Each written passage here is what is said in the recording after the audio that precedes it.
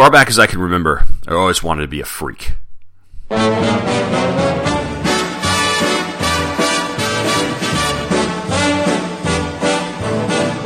I know I'd go from rags to riches if you would only say you care. And though my pocket may be empty, I'd be a millionaire. My clothes may still be torn and tattered. To me, being a freak was better than being the President of the United States. Even before I first listened to the Comics Monthly Monday, I knew I wanted to be a part of it. It was there that I knew that I belonged. To me, it meant being somebody in a neighborhood that was full of nobodies. They weren't like anybody else. I mean, they did whatever they wanted. They talked about Marvel Star Wars, and no one gave them grief about that rabbit. In the summer, when they podcasted all night, nobody ever called the cops. Scott Gardner and Chris Honeywell. Scott and Chris. Scott and Chris ran the podcast in Orlando and a few other places for Dufo DeMonzik, was the boss over everybody in the neighborhood. Dufo might have moved slow, but it was only because he didn't have to move for anybody. First, my parents loved that I found a podcast. My father, who was Italian, was sent to work at the age of 11, and he liked that I got myself a job. He always said American kids were spoiled lazy. And my mother was happy after she found out that the DeMonzis came from the same part of Sicily as she did. To my mother, it was the answer to her prayers. I was the luckiest guy in the world. I could go anywhere. I could do anything. I knew everybody and everybody knew me. But it wasn't too long before my parents changed their minds. For them, the podcast was supposed to be a part-time job, but for me it was full-time. People like my father could never understand, but I was part of something. I belonged. I was treated like a grown-up. Every day I was learning to score. My father was always pissed off. He was pissed that he had to work so hard. He was pissed that he had made such lousy money. He was pissed that there were 7 of us living in a tiny house. But after a while, he was mostly pissed that I kept podcasting. He said they were bums, and I was a bum. He said I was going to get into trouble. I used to say I was only talking about geek stuff after work, but he knew better. He knew what went on the podcast, and every once in a while, usually after he got his load on, I had to take a beating. But by then, I didn't care. No matter how many beatings I took, I wouldn't listen to what he said. I don't think I even heard him. The way I saw it, everybody has to take a beating sometime. That was it. No more letters from cops. No more letters from work. In fact, no more letters from anybody. How could I go back to work after that and pledge allegiance to the flag and sit through all that good government bullshit? Hundreds of guys depended on Dufo, and he got a piece of everything they made. It was a tribute, just like the old country, except they were doing it in America. All they got from Dufo was protection from other guys looking to rip them off. That's what it was all about. That's what the FBI can never understand. That's what Dufo and the organization does, is offer protection for people who can't go to the cops. They're like the police department for podcasters. So, Two True Freaks presents Pop Culture Affidavit. Episode 35, Geekery 3, The Domination. Oh, don't you dare look back, just keep your eyes on me. I said you're holding back. She said shut up and dance with me. This woman is my destiny. She said ooh, ooh, shut up and dance with me. Hello and welcome to episode 35 of Pop Culture Affidavit, which is now a part of the Two True Freaks network of podcasts.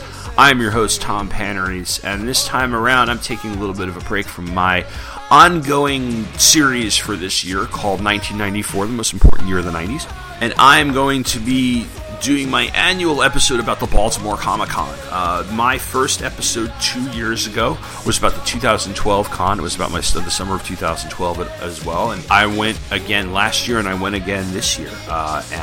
So basically what I wanted for this episode is spend about an hour or so talking about the con, what I got, who I met, and all about it. So what I'm going to do is, like I said, I'm going to start by talking about, my usual con prep and stuff like that, and get into some of the stuff I did. I'm actually kind of podcasting without a net here. I've got some sketched out notes, but for the most part figured, what the heck, I'll ramble. I've got some footage that I did at the con, but not as much as last year, and I'm going to, I'll be dropping that in for a segment. But before I do that, I am going to take a quick break, play a trailer, and when I get back, talk Comic-Con.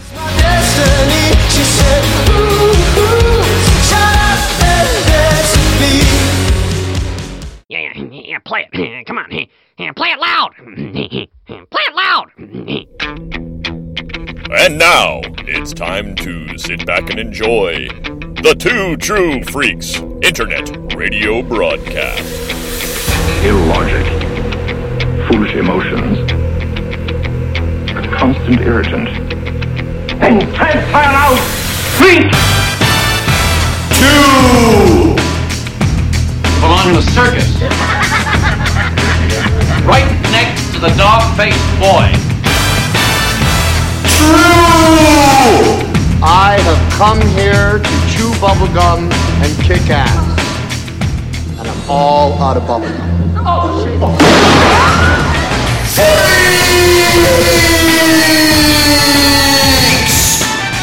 It's a super prize package worth $9,388.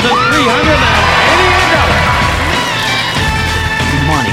This isn't the biggest bag over the head punch in the face I ever got. God damn it! Ow! Go away, Peyton!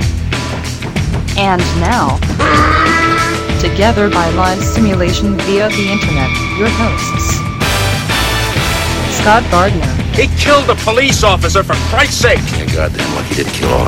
And Chris Honeywell. Keep away! Keep away from me! You are physically repulsive, intellectually retarded, vulgar, insensitive, selfish, stupid. You have no taste, a lousy sense of humor, and you smell.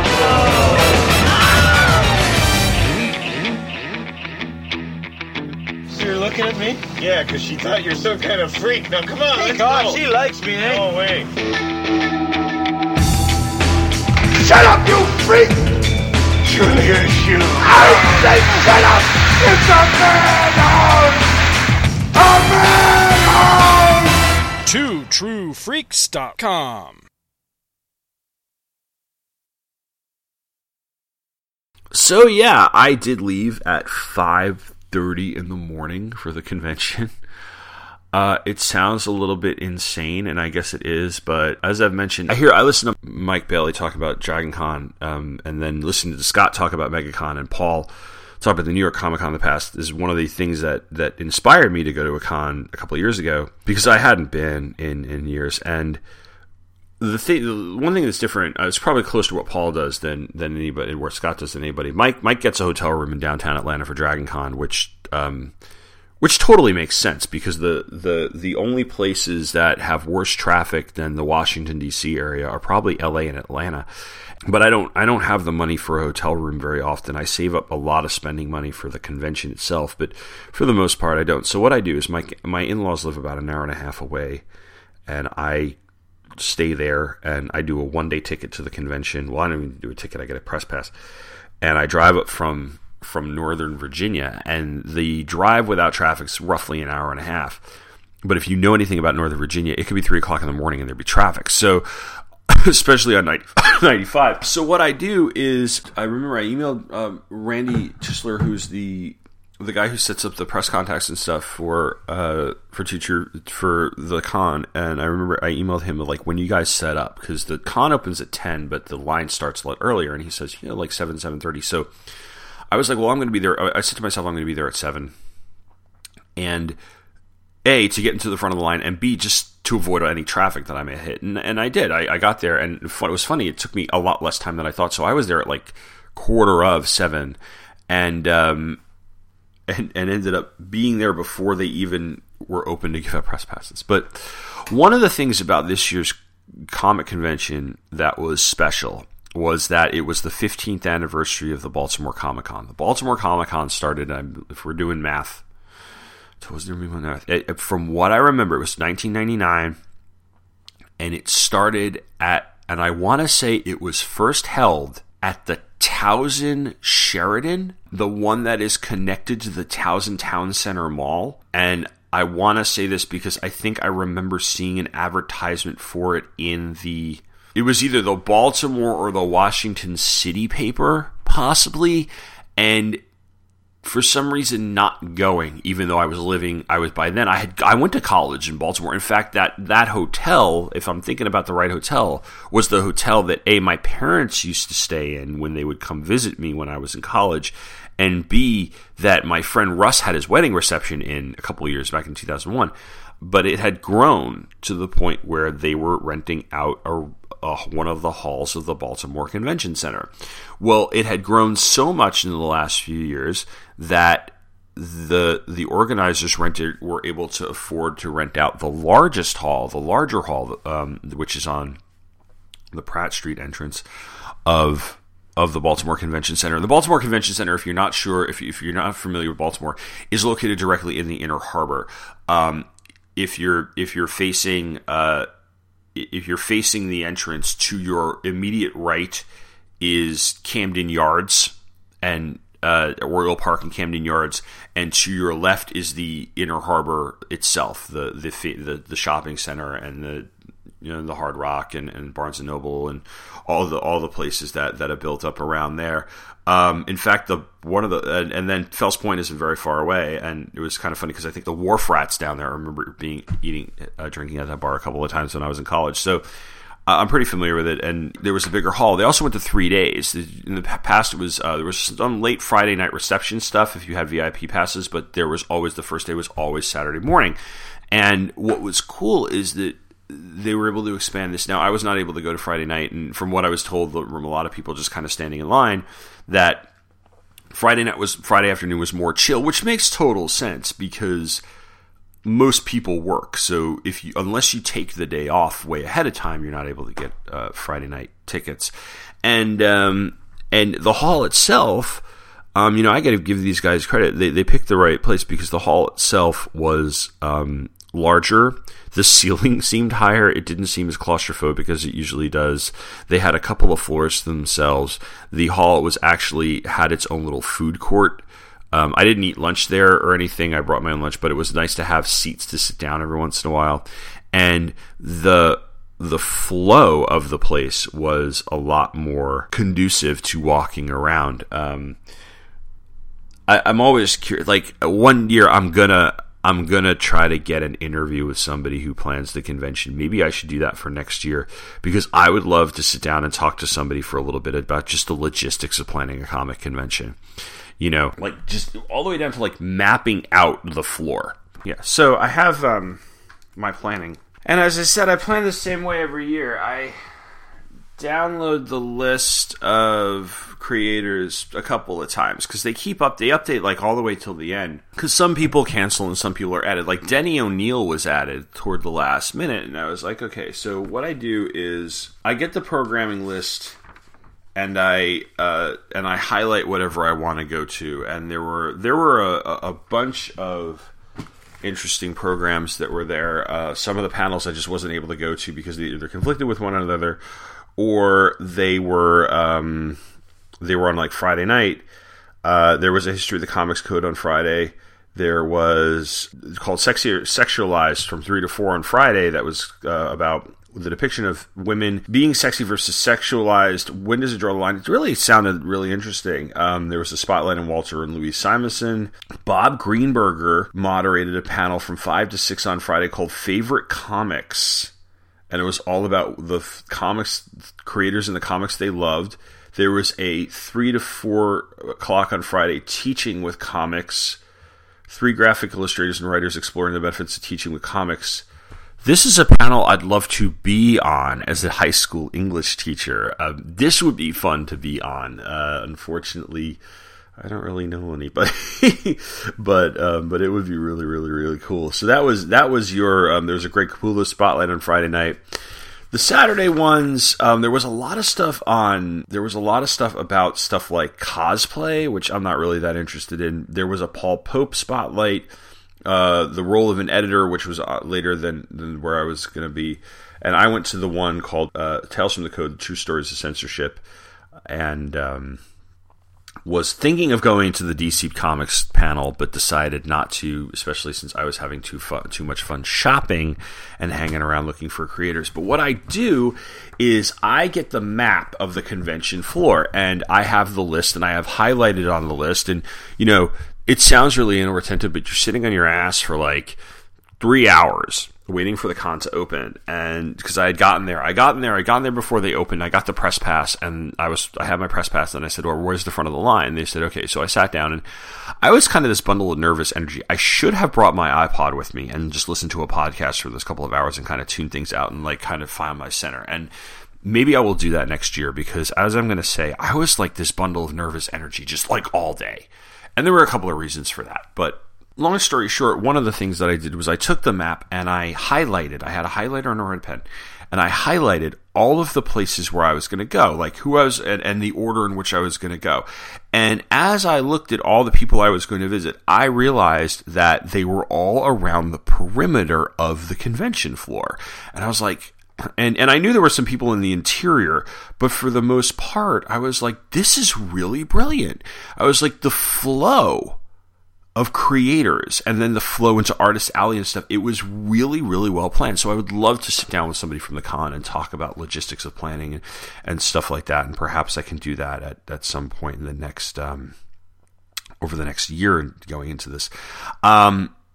Maybe I'll get in touch with somebody. So aside from that, so I had this all planned out, and one of the things that I did to prep, that I always do to prep, is make my list of who I want stuff signed. And my list of stuff signed, like I said, starts off with people like, who do I have something by? And then I kind of narrow it down, because I have a rule that I don't take more than I can carry. I did make the decision this year to go back to my car, drop up all my signed comics, and then go back so that I had an empty bag for shopping, which was brilliant on my part, because that way I wasn't lugging around a huge, huge bag the entire day. But other than that, that was my prep, and then getting there early, packing some food with me so that I didn't have to spend the money on con food, which looked good but looked really expensive. And then heading up. Sat in line for a couple of hours. Interesting people. You look around, you talk to people. There's all ranges of geeks. I'm always happy to see all sorts of different people at a comic convention. Women, especially in and out of costume. Talking about different characters. There's such an eclectic range of interests at an event like this that. And they really do try to cater to all of those interests. And one of the things that a lot of people have told me about this comic convention is that it really is one that truly focuses on comic books still, as opposed to being more about entertainment. They had a media guest, Peter Mayhew. Chewbacca was there. I contemplated getting his autograph. I didn't have anything for him to sign. I didn't know what the price was, and the line was a little too long, so I was like, all right, I think I'll just skip that. But the other spotlight guest was Walter Simonson, whom I didn't get anything signed by because I had something signed by him a couple of years ago. But he signed my Uncanny X-Men New Teen Titans book. But it was cool that the big names are the comics creators. Nothing against media guests. In fact, Shell, who was on the last episode, we were talking about MSCL together, went to Wizard World Chicago about a week or two before I went to Baltimore. And one of the big media guests there was Sebastian Stan. And she sent me this picture of the two of them, and they posed like a prom photo where he's standing behind her with his arms around her waist and she's kind of leaning back and smiling. I was laughing so hard, and I showed it to my wife and she was laughing. It was one of those funny things, and I was first of all, Shellers, how do you meet these people? I'm like, granted, I got my picture taken last year with George Perez and this year with Jose Luis Garcia Lopez, praise be his name. And yeah, for me, for a comic geek, that's cool, but it's like, you got like, you're the actor you have a crush on, you get to meet them, but that's her. She has just great celebrity meet luck. So I went and got my stuff. I narrowed my stuff down, and then I planned it out. And you kind of throw your plans out at the beginning of the con because things get turned around, people cancel, or people aren't there yet. My number one on my list was Denny O'Neil. He was a late addition to the con, and he was not there yet. And then I started going around at 10 o'clock, and this person wasn't, like Frank Cho wasn't there yet, Cliff Chang wasn't there yet. But I was like, all right, I'm not going to be dismayed. I'm going to just go to where I can. So that meant my first stop did end up being Jose Luis Garcia Lopez, praise be his name.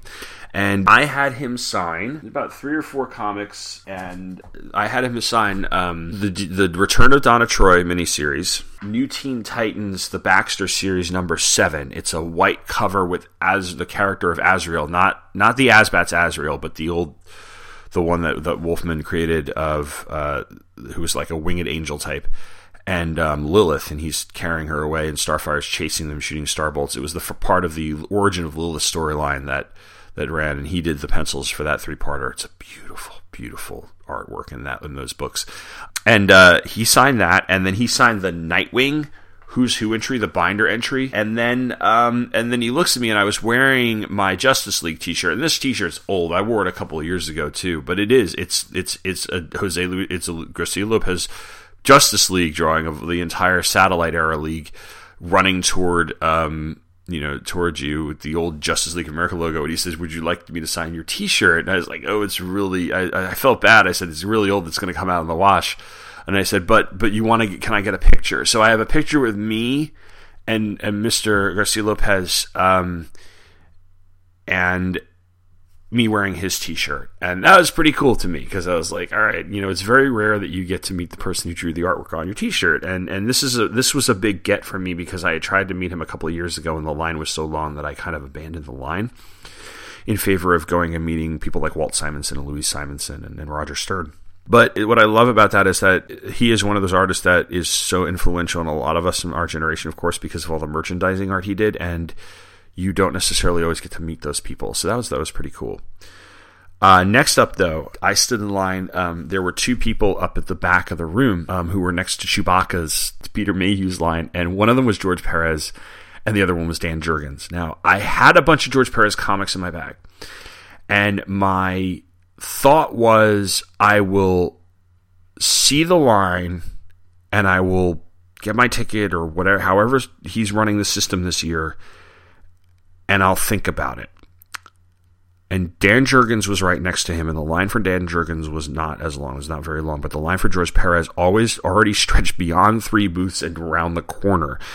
And once again, credit to the planners of the con. What they did with these lines, they had like 3 or 4 people next to one another. You had Dan Jurgens, George Perez, and Ivan Reyes, or Reese, I can't remember how to pronounce the name. I think it was Reyes and Joe Prado, were all right next to each other, and then Peter Mayhew was near them. And you wouldn't have known it. The lines were long because they had great line management. To the point where they taped out the line on the floor, the basic start of the line. And with Perez's line, knowing how long that line tends to run, they started the line, they kind of snaked it around, and then they snaked it behind the booths, because the booths were up against the wall, so they had the behind the booths and along the wall so that traffic could move. And this is what I was talking about, the logistics. This was pretty impressive.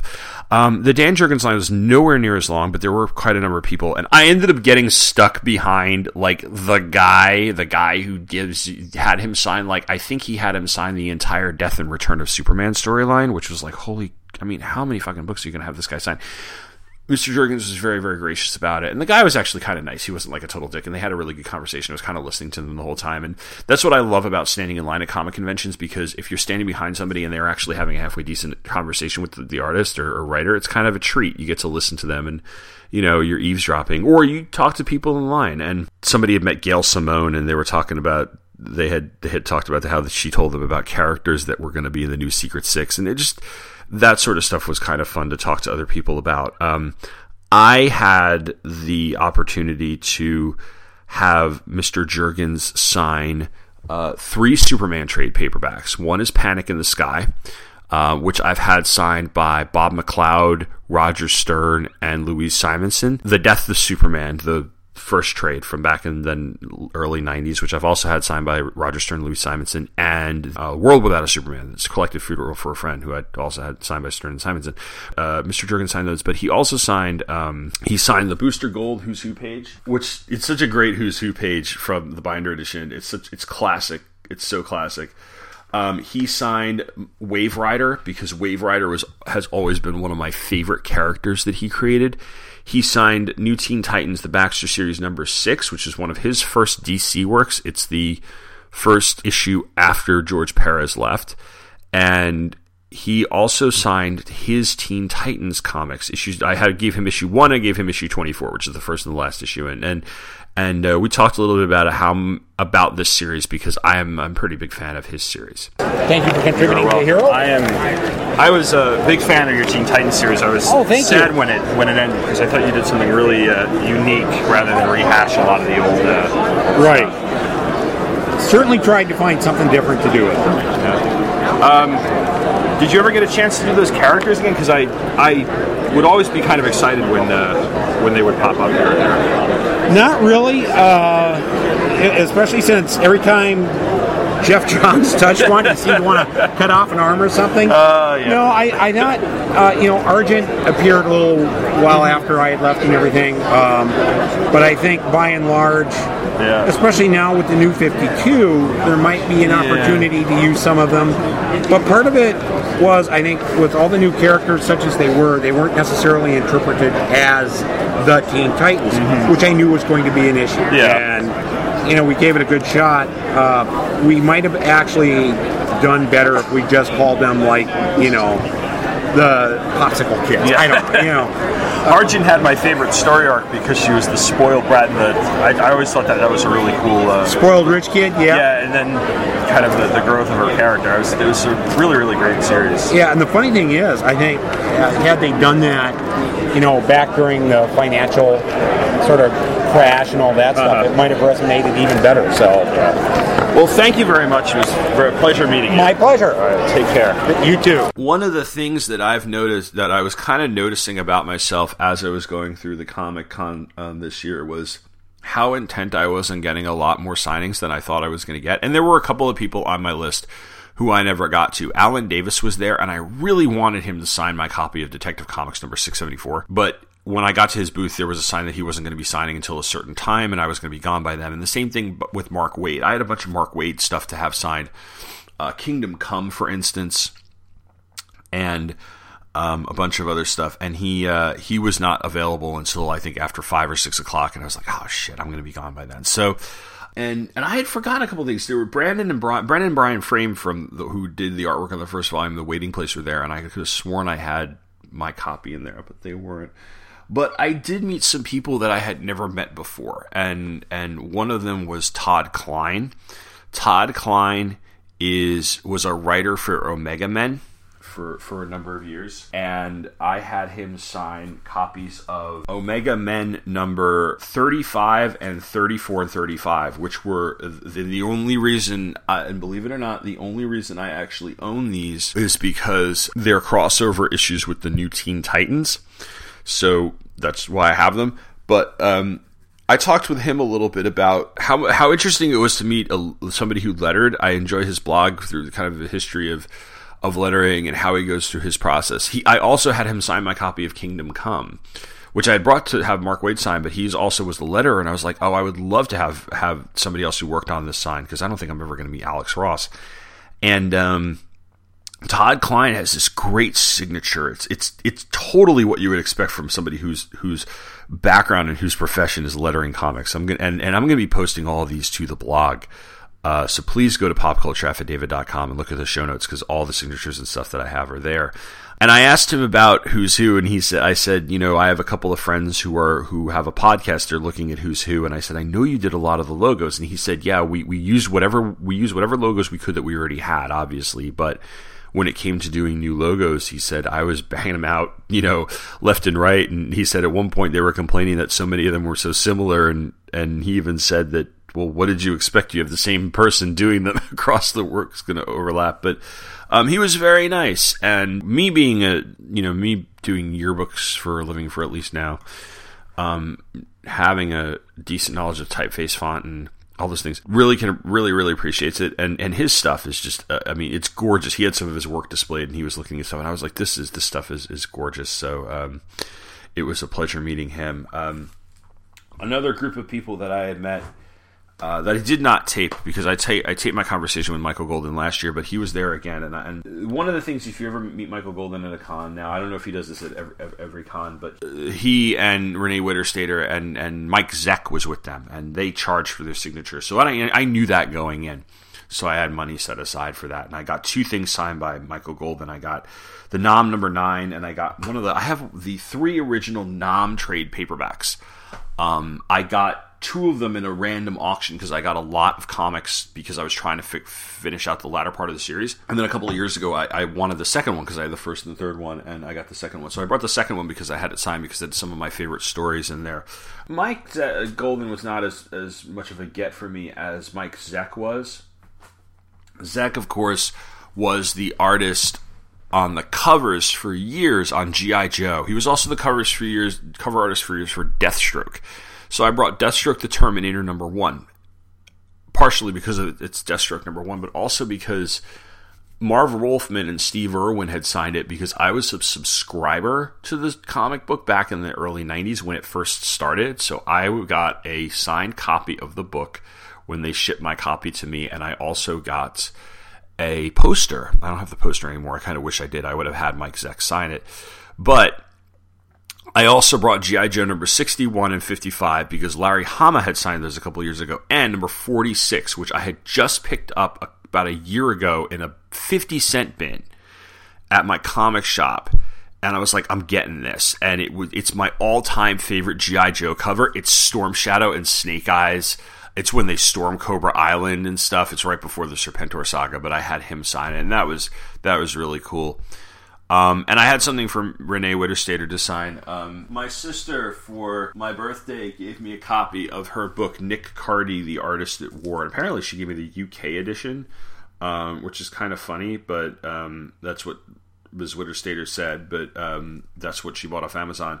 And Nick Cardy passed away, obviously, and before I could meet him or get this book signed by him. But the book itself is a retrospective of the watercolors and other sketches that he did while serving in the Second World War. And having a grandfather who served in the Second World War, it's one of those fascinating things. And I was really, really touched to get it, and really, really touched by the actual book because it was really fascinating. It's really worth picking up. And Renee Witterstaetter was the editor. She put the book together with Nick Cardy. And I said, I would love to have you sign this. And she said, sure. And she wrote to Tom, Nick would be happy you have his book. Thanks, Renee Witterstaetter. And she's very, very nice. She actually, I also bought another book of hers because it was like all of $10, called Nick Cardy Whiplash, which is a book of his kind of comic strip stuff, humor stuff, some magazine covers, some superhero stuff, but mostly magazine covers and other artwork that is more humorous. And it was really, really fascinating because and it really has given me an appreciation for the artist. That was pretty cool. But going around, I think, like I said, I was a bundle of nervous energy most of the entire con. And one of the things about it was that I think I had a lot of creators that I was like, I'm going to get the sign. And so I'm running around from booth to booth. And it didn't ruin my experience, but I definitely thought as I was walking away to lunch and to put some stuff back in my car, I definitely thought to myself, next time, don't focus so much on the creators, like almost like how last year where I had a few people I wanted to get and that was about it. And I think that's a good idea too, because that way I can just relax a little bit. It's very overwhelming to be in a crowd like that, especially for me who I'm not phobic in any way. I do have some anxiety from time to time, but there are times when I'm in a huge crowd like that where I feel pressure to go and do things and to move around, and yet so it takes it. So until I have my bearings, I'm very, very nervous. And so once I got my bearings and I knew what I was doing, I could do that. And there were a couple of times where I got lost looking for booths and stuff, but I mean, it's one floor. You'll eventually find your way. But I definitely was like, okay, I gotta do this. And there were certain people I did definitely want to see. Cliff Chang. Cliff Chang was at Comic-Con Baltimore 2 years ago. And I had him sign a couple of Wonder Woman comics that were out at the time. And this year I brought some others back. He's wrapping up his run on Wonder Woman. Brian Azzarello has been writing it, but the new team is coming on. And I told them so much. And we talked about his artwork, his run on Wonder Woman, as well as what he's doing in the future. I'm sad that you're leaving. I don't know if I'll stick around with it because I do love the character, but I'm just not jazzed about the new team. Well, see how they do. A couple of issues. Yeah.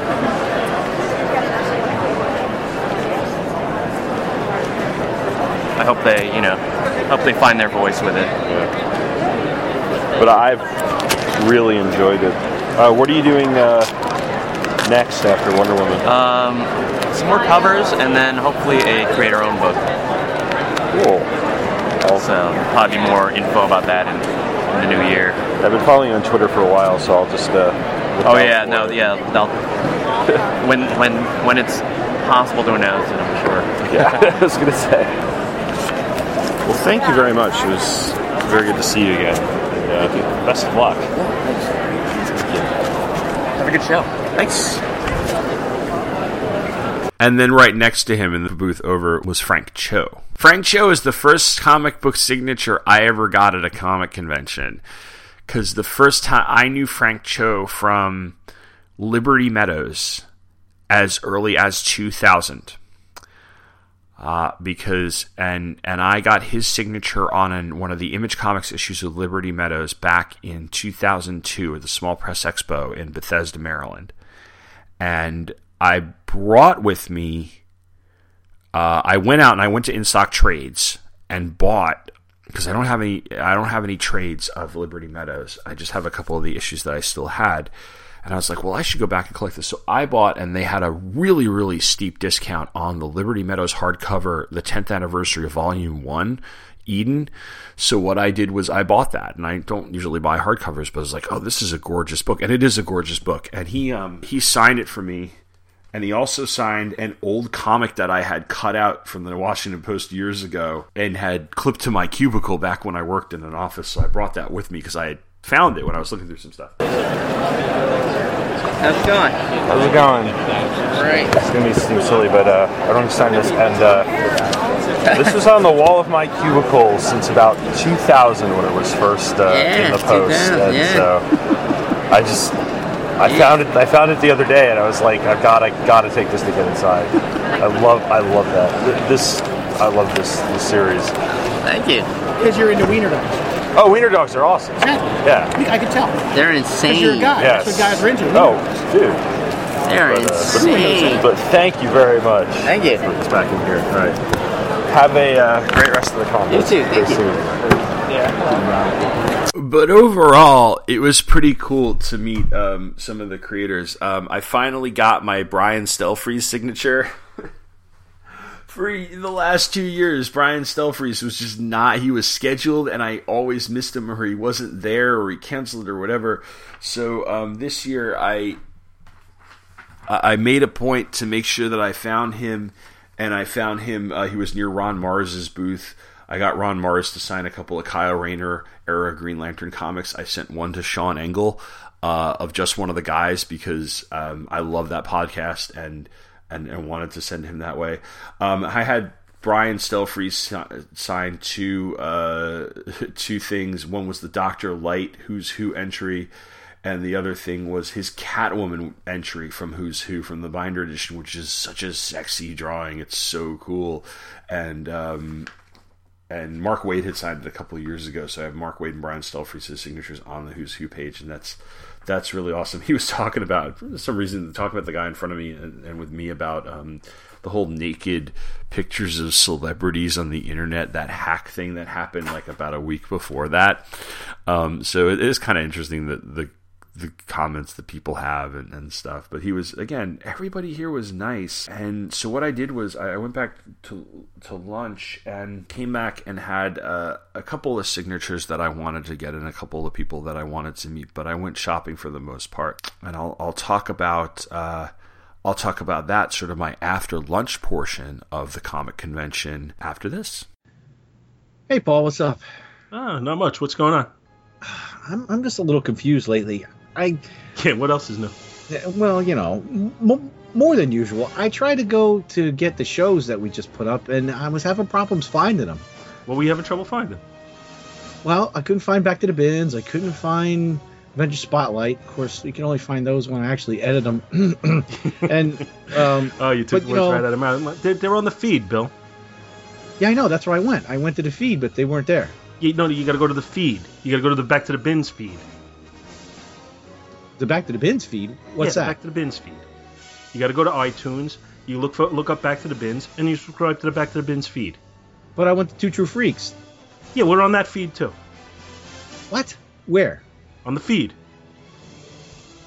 Okay, wait a minute. So you're saying that we're on... All right, so if I wanted to go find the shows that we've done, I'm going to go on to iTunes, and I'm going to click on Back to the Bins, and I'll find Back to the Bins and Avengers Spotlight in the feed. Exactly. I don't even know what I'm talking about! Bill, you go to the feed. You subscribe to the show. You subscribe to whichever show you want, and then you get it. It's that simple. You just got to go to the feed. What show do I want? Back to the Bins. Where? And Avengers Spotlight. Oh, I'm so confused. They're on iTunes. They're on twotruefreaks.com. You want them? You get them. They're you all got there them? for you. All the shows are there. They're still all available, Bill. All right, on the so feed. The feed. If you say feed one more time, I'm going to break your arm. Scott, could you tell him? Hey, man, don't drag me into this, because it's no skin off my ass. I'm on all the feeds. Bastard. And we're back. Had everything gone exactly according to plan, I would have gotten all my signatures, gone, grabbed a little bit of a bite to eat out of my bag, and come back and done my shopping. And it kind of didn't work that way. I was missing a couple of signatures that I absolutely wanted to get. One of them was Denny O'Neil. Another one was Dean Haspiel, who is the artist on Batman 66, which I've been reading online. So I don't have a physical copy of anything he did, although he was selling one of his graphic novels. But I had a copy. I have this book that I've had signed in the past called Leaping Tall Buildings. And Leaping Tall Buildings, The Origins of American Comics, is kind of a history of American comics told through interviews and profiles of some of the great names in comics. So inside of whether or not they're living or dead, it was put together in 2008, 2009, I think. And you have people like, there's a profile of Jerry Siegel and Joe Shuster. There's one of Will Eisner. There is Jack Kirby, of course, Joe Simon, Stan Lee, Harvey Kurtzman, Al Jaffe, and then other names like John Romita. I think John Romita's here. Stan Lee, of course, is, and Steve Ditko, who I don't think any of us will ever be able to meet. Gene Colan, who of course passed away. Neil Adams, and I've had people sign it in the past. Flipping through it right now, I have Walt Simonson, Paul Levitz, and one person who I wanted to have sign, and he was there, was Denny O'Neil. And so I brought with him, and so I looked through my Batman, and I've read quite a bit of Batman over the years, and his name was the one I associate with Batman most of all, and I started to realize that I don't actually own any of the comics with his name on them as a writer. I have some trades. I have the Greatest Batman Stories Ever Told, which is where I read most of his most famous stuff, but I don't have his Green Lantern, Green Arrow. I don't have his Ra's al Ghul stuff. So what I brought with me were things that were significant to me. One was this book. I've been collecting signatures in this book for a couple of years, and I've really enjoyed doing it because this book is gorgeous, and it's kind of cool to have all these people and, having met them and have a quick conversation with them. The other one thing I brought was my trade of A Death in the Family, which is one of those. I don't know if it's like the 4th or 5th edition, but it's from the late 80s or early 90s. It cost me $4 back in 91. It's only the 4 issues, so it's not the new edition with The Lonely Place of Dying in the back of it. And it is a little bit beat up because it's about 25 years old now. And it was one of the first stories that I ever read. And I said, this is one of the first Batman stories I ever read. And he kind of chuckled. And the guy who was next to him goes, "Did you call in for Live or Die?" And I said, "Unfortunately, I read it about a year later. My friend had the trade and said, you got to read this. This is the one where they kill Robin." And I went and read it, and then I went and bought my own copy. And so I said, but that's the thing. Newer Batman fans or Batman fans of my vintage will not recognize Denny O'Neil as a Batman writer, but you will recognize him as the editor. Maybe the writer of the Nightfall novel, which I don't have a copy of anymore. I gave it to somebody years ago. I had a whip-to-shit paperback copy of it anyway that I bought at a secondhand store. But point being, that's what we associated with Denny O'Neil. But it was kind of nice to meet him. It's one of those things where he's a lot older than you think you would be listening to him talk on Kevin Smith's podcast. And you look at him and I'm like, I know he's getting, a lot of these guys are getting on in years. They're probably around my parents' age at this point, but he is a lot more frail, I think, than I would have expected. So I felt kind of lucky to meet the guy. Another Dean Haspiel, who Larry Hama had signed this. I'm flipping through the book right now. But there are other people like maybe one day I'll meet Neil Gaiman. Maybe one day I'll meet Grant Morrison. Jimmy Palmiotti usually comes to these things, but he wasn't there this year. Dean Haspiel and I talked, and he knew the person. It was actually kind of sad. He said, "Oh, Seth, who was Seth Kushner, who was the person who took all the pictures," and Dean had said that doing this with him was kind of the impetus for the entire book, going out and talking to other people. He signed the book, and he said that Seth apparently has cancer, and he was talking about, one of the things they were doing was they were doing a charity thing for bone marrow donors and having you sign up and looking into becoming a bone marrow donor. And I bought a copy of the Fox Freak Magnet, the characters, the Fox, which is, he said it's, he's like this, he's like, this is, my very, very much like what he does on Batman 66. And there was something else he was selling, but I didn't have the money for it. I might come by and get it next time if he's there. But it was very, very nice to talk to him, and very sad to hear about that. And that was one of many different charities that were going on, that had things going on. One of them, of course, was the Heroes Initiative. I think that's what it's called, where I put a couple of bucks into a pot where I was with Dan Jurgens and with Ron Mars, where I put a little bit of money into that because they were collecting money for that, which helps people who helps old comic creators with health insurance and hospital bills and things, because a lot of them are freelancers and aren't collecting a pension with, or anything like that. And didn't really have insurance and stuff because such is that life sometimes. And the other one, of course, was the Comic Book Legal Defense Fund, who I came in and looked at. And the other signature that I got that I guess is of any note was Paul Pope. And Paul Pope had I'm familiar with him to an extent. I know he did Batman Year 100 a number of years ago, and I've read that. I don't have my own copy, but I have read that, and it was pretty good.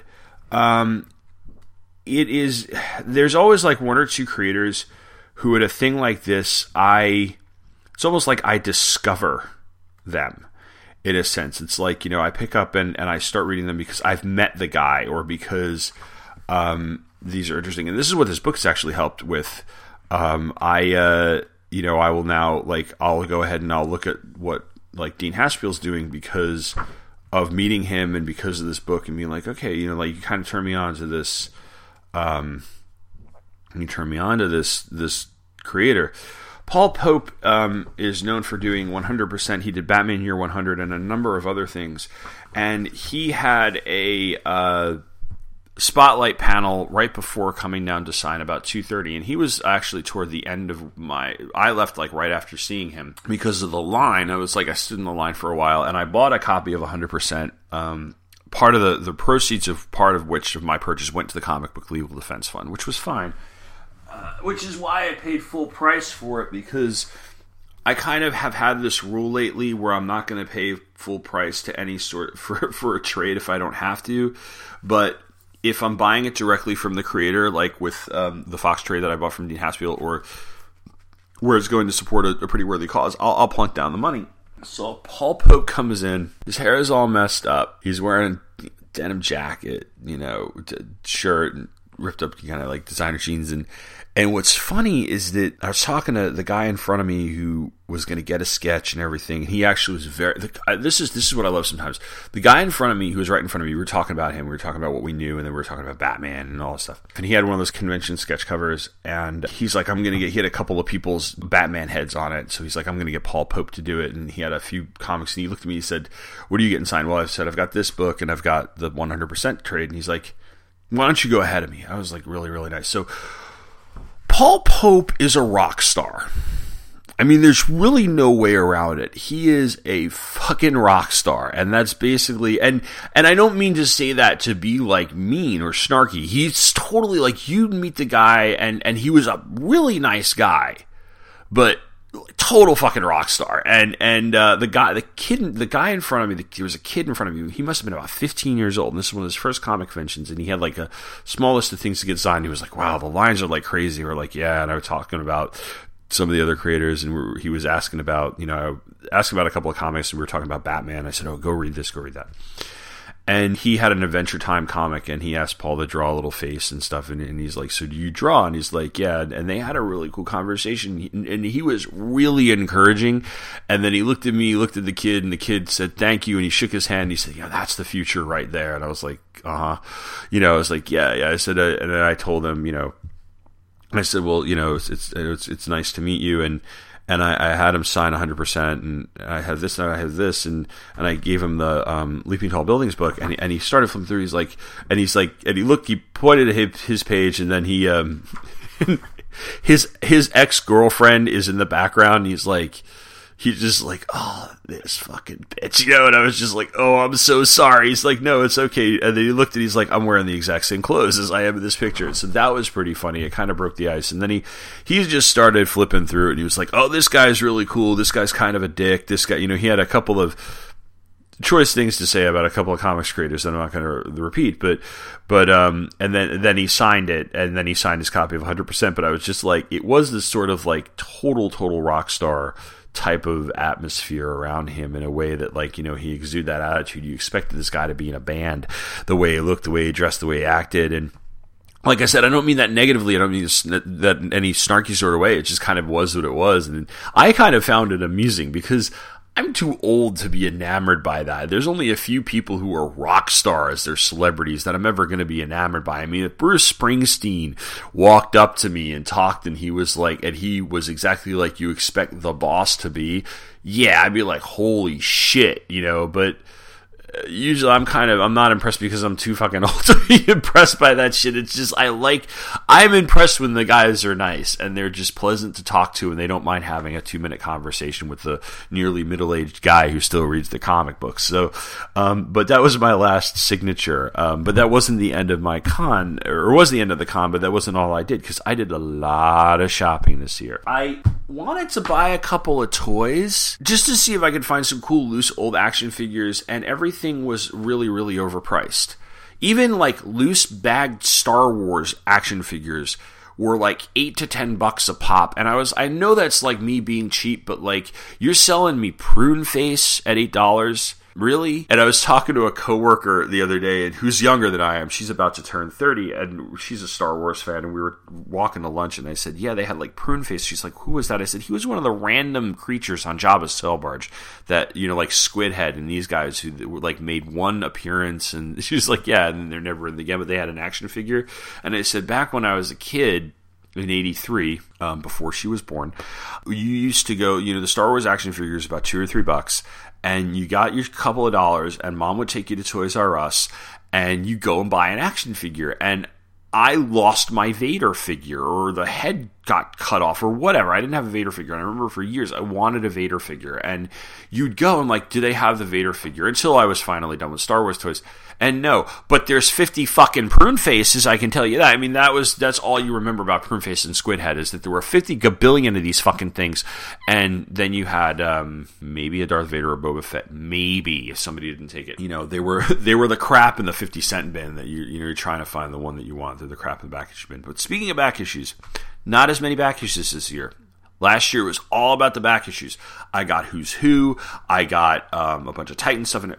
This year, I had my list, I had my want list, and now that I have a smartphone, I saved my want list to my smartphone, so I just pulled up my list and I was going through it, and did not find a lot of what I was looking for, but I got some Superman back issues that I just needed to fill some holes in my Dan Jurgens Teen Titans era run. I've been slowly collecting some of the ancillary Titans appearances from 1980 to the present, so I have Blue Beetle number 13, where the Teen Titans guest in that, so stuff like that, and I'll pick up that Action Comics, where it's Action Comics 584, which is a team up with Superman and Cyborg, and stuff like that. And I got a few of those, and I had written down Secret Origins, and I had written Suicide Squad. I'm looking for number 2 of Suicide Squad, and I haven't been able to find it, and they didn't have a lot of Suicide Squad.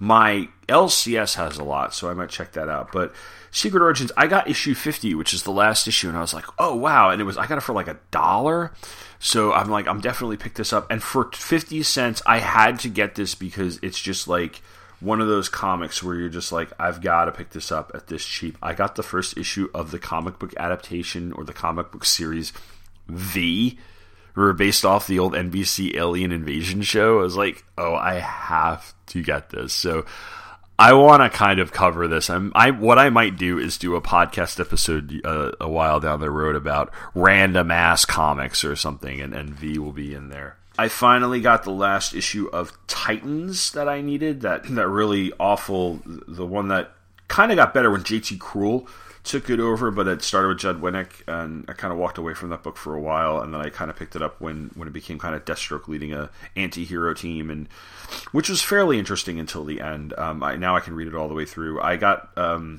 variant cover of the Devin Grayson's Titans run, number 1. I got some Action Comics weekly issues that feature Nightwing that I did not have. The first issue of the George Perez series Sirens was out, and they had a con exclusive, but I didn't get it because it was $10, and I was like, I kind of looked at the guy, I was like, it's $10. He's like, yeah. I said, I hate to tell you this, but I think I'm just going to buy it off the stand when it's cover price. And he kind of nodded. He said, you can go get it signed. I said, yeah, but the line's so long. He said, I totally understand, but it looks good, and I'm going to check it out. The cool thing I did get is I went to the Kaboom. Every year I've gone to the Kaboom booth with next to the Boom Studio stuff, and I've kind of roamed around the Boom Studios and Kaboom booth, mainly because they've been putting out some interesting stuff. I don't buy a ton of their stuff, but I've been seeing what I can, and my son is now really into Adventure Time. And I paid the money. It was a little bit pricey. It was $20 or $30. But I met one of the artists who did Adventure Time and paid for her to draw a cover sketch, the blank convention sketch covers. And she drew Finn holding a sword. That's Jake. It's a Jake sword. And he's saying for Brett. And he's got his Adventure Time custom comic cover, which was pretty cool. I met an artist whose work both on the web and on the and stuff I've admired for a few years, both art-wise and web-wise. He was the founder of TitansTower.com, which is one of the best website to talk about the Teen Titans. Has all sorts of reference stuff. Bill Walko also now draws a lot of things for the line it is drawn, and he was selling prints of his work. I bought my wife a Diana's Wonder Fashions, a Wonder Woman kind of fashion spread poster, but I also brought, because he was doing a 2-for-1 poster sale, and the very mini posters were about $10 each, so $20 on a couple posters. And again, directly to the artist, I'm like, this is something worth it. I got two of his Teen Titans posters. One was the Great Frog, Gabriel's Horn, kind of the 70s era Titans, and a 60s era Titans one, both of which are really, really fun posters. But my big get this year was trades. Last year, the trade paperbacks were not in short supply. This year, there were so many half-price, $5 per trade, $6 per trade bins. I specifically sought out one retailer's booth, Big Planet Comics, out of Vienna, Virginia, and couldn't find anything I wanted there, which was a bummer. I might have bought something half price from them, but otherwise was looking for specific stuff. And here's some of what I picked up. I got Batman the Cult, the entire thing, $2 an issue. So for $8, I got the entire story of Batman the Cult. I picked up the Green Lantern Emerald Dawn trade paperback for $5. I got the Trial of the Flash showcase for about $6 or $7. I picked up the Batman Dark Detective, which is the sequel to Strange Apparitions, the Englehart Marshall Rogers stuff, for $5. There is a Joe Kubert Vietnam War comic called Dong Zo or Dong Zai, Vietnam 1965, which I might cover as a bonus episode of In Country. I've seen it in the discount trade bins at my local comic shop for a while, and I was like, I might as well pick this up. My big get, though, believe it or not, was Strangers in Paradise. I've been a fan of Terry Moore for years, and I read all of Strangers in Paradise, but I only had like the last maybe 5 or 6 trades. There's 19 trades in all, and I had 13 through 19. I had 10, 11, and 12, actually, but I loaned them to a friend years ago, and I never got them back. But in a $5 trade bin, I found 1 through like 8. And I was like, I can't pass these up, because every time I go to the discount trade bins at my local comic shop and I see a Strangers in Paradise trade, I try to grab it if it's one that I don't have. And I finally found one that I didn't have. And I was like, so now I only need 3 more to have the complete Strangers in Paradise. And I know I'm being like a completist and a collector here with it. And I'm specifically collecting the certain trades that did come out. But I'm like, once I do that, I'm going to reread the whole thing. So that was really cool, just walking away with all these Strangers trades and stuff. I came home with an enormous book bag full of stuff. I stopped off at the Krispy Kreme in Alexandria on my way home, as I have done every year I've gone to the panel. And what was really cool was that, I'd saved up a lot of money for this, and I really felt I got my money's worth. What I love about that is that the people that put the convention together really do try to make it as fan-friendly as possible. And some of the vendors are better than others. I have learned over the last couple of years, to not be impatient when it comes to shopping. Keep certain booths in mind. Come back to them. And if they don't have what I saw earlier, like last year, I saw the Aquaman miniseries from '86 in a bin. Thought, okay, I'll come back and get that. And then right as I came back, somebody else bought it. I was like, shit. But you know what? Them's the breaks. But still, be patient. See if you can find it somewhere else. And I think I got some really good deals on some stuff. I considered buying a movie poster or 2 from a booth that was selling movie posters, but I didn't know what I necessarily wanted, so I might consider that and put it on my shopping list next year. The toys, like I said, I don't even think if I can find a booth where there's a lot of cool toys like that might be affordable, I will, but otherwise I think I was there it's almost good to just gawk at the old toys that you can see, but you're never really going to buy them. I really should spend more time in Artist Alley. I love Artist Alley. There's a lot of people who are selling stuff where I'm like, really? But there's a lot of people who are selling stuff that's like really, really excellent. And Bill Walko was one of them. Rob Kelly was there last year. He wasn't able to make it this year. One of the people I met last year who was scheduled to be there, but I did not find her booth, so she might have been a no-show for Saturday, was that girl Mary Jane DiCarlo, who was a teenager and she was drawing her own book. And I saw her on the list and I was like, I would love to meet her again, because to see what else she's done, because the whole idea of student work and things. So maybe I'll kind of make more of a mental note to do that, and maybe I'll make a mental note next year not to be so focused on checking things off a list, which is what I was feeling I was doing this year, and kind of and you get distracted too because you see like a cool costume and you're taking pictures of it and stuff, and kind of like calming it down a little bit next year. But the scope of the con has gotten a little bit bigger, and that was really, really helpful for me because it was easier to move around. And, you know, I give a lot of credit to the people who make it because you really do feel comfortable. Everybody who attends is very, very nice. And there's a lot of stuff for kids there. And when my kid's old enough not to have the patience to sit in line for a long time and to have the patience to walk around with me, and if he's still interested, I might bring him. But really, there's some really, really interesting stuff there. And they've really done a good job with it without having to cater to different things to change the format. The extra day, I think, helped a lot. It was crowded on Saturday, but it wasn't mobbed because people didn't feel like they had to get there and get in there on time. Maybe it was like a nice icebreaker for it. All the creators were really cool. And so it's worthwhile. And if you're on the East Coast, it's a worthwhile experience because, A, the tickets are not expensive. The tickets, when you are actually paying for a ticket, you're paying, I think they were like $28 this year for one day. They don't sell out as swiftly as some of the other bigger cons do. So it's still a small con, but it's almost like a big con and a small con at the same time. You feel that you're able to get around, and you feel very, very welcome and home. With some people, talking to some people, there's an intimacy. It depends on who you're talking to. But I had a great time. Every year I go, I feel like this kid in a candy store with these things, and I'm always so excited. I'm so happy, and I really, really enjoyed it. So, what's coming down the pike here as I wrap up this episode, which is kind of me rambling along a little bit about the convention.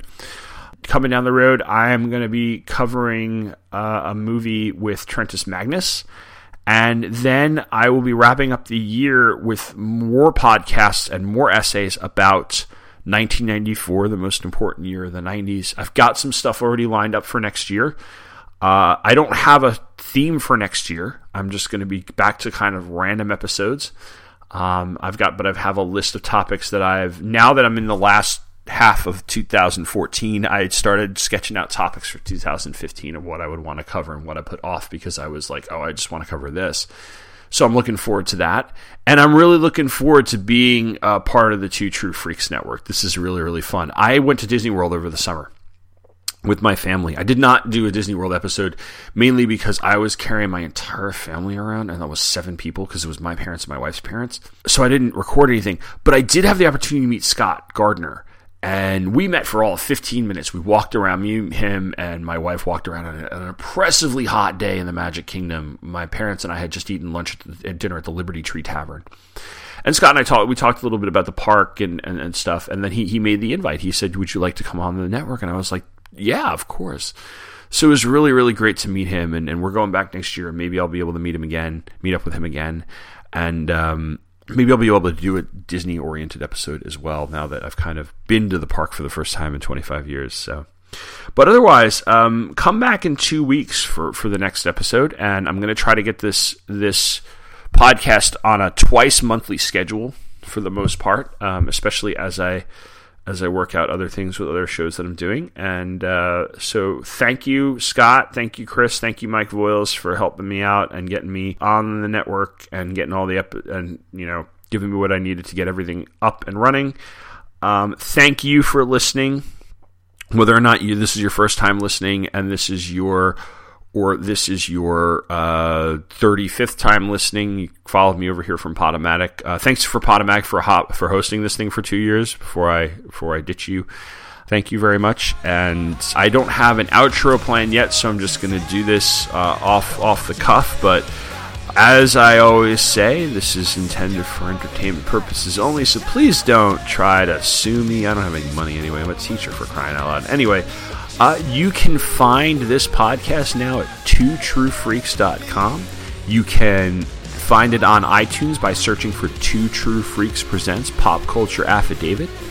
Every week over at popcultureaffidavit.com, I either have show notes for a podcast episode or an essay that is about something completely random in the world of popular culture. So please go over to popcultureaffidavit.com and check out the show notes as well as the essays that I write. If you love to shop, and if you shop at Amazon.com, before you do so, go to TrueFreaks.com. Click on the Amazon link and then do your shopping. It costs you nothing extra, but the Two True Freaks website gets a percentage of the sale. They get a little bit of a kickback. In fact, if you go through and click it, and then you bookmark where you are from Amazon, that's the click-through link, and every time you just hit your bookmark, you will be helping out Two True Freaks, and it is a very, very worthwhile way to help support this podcast and any of the others on the Two True Freaks network. So thank you for listening to this episode of Pop Culture Affidavit, and I will see you next time for more pop culture randomness.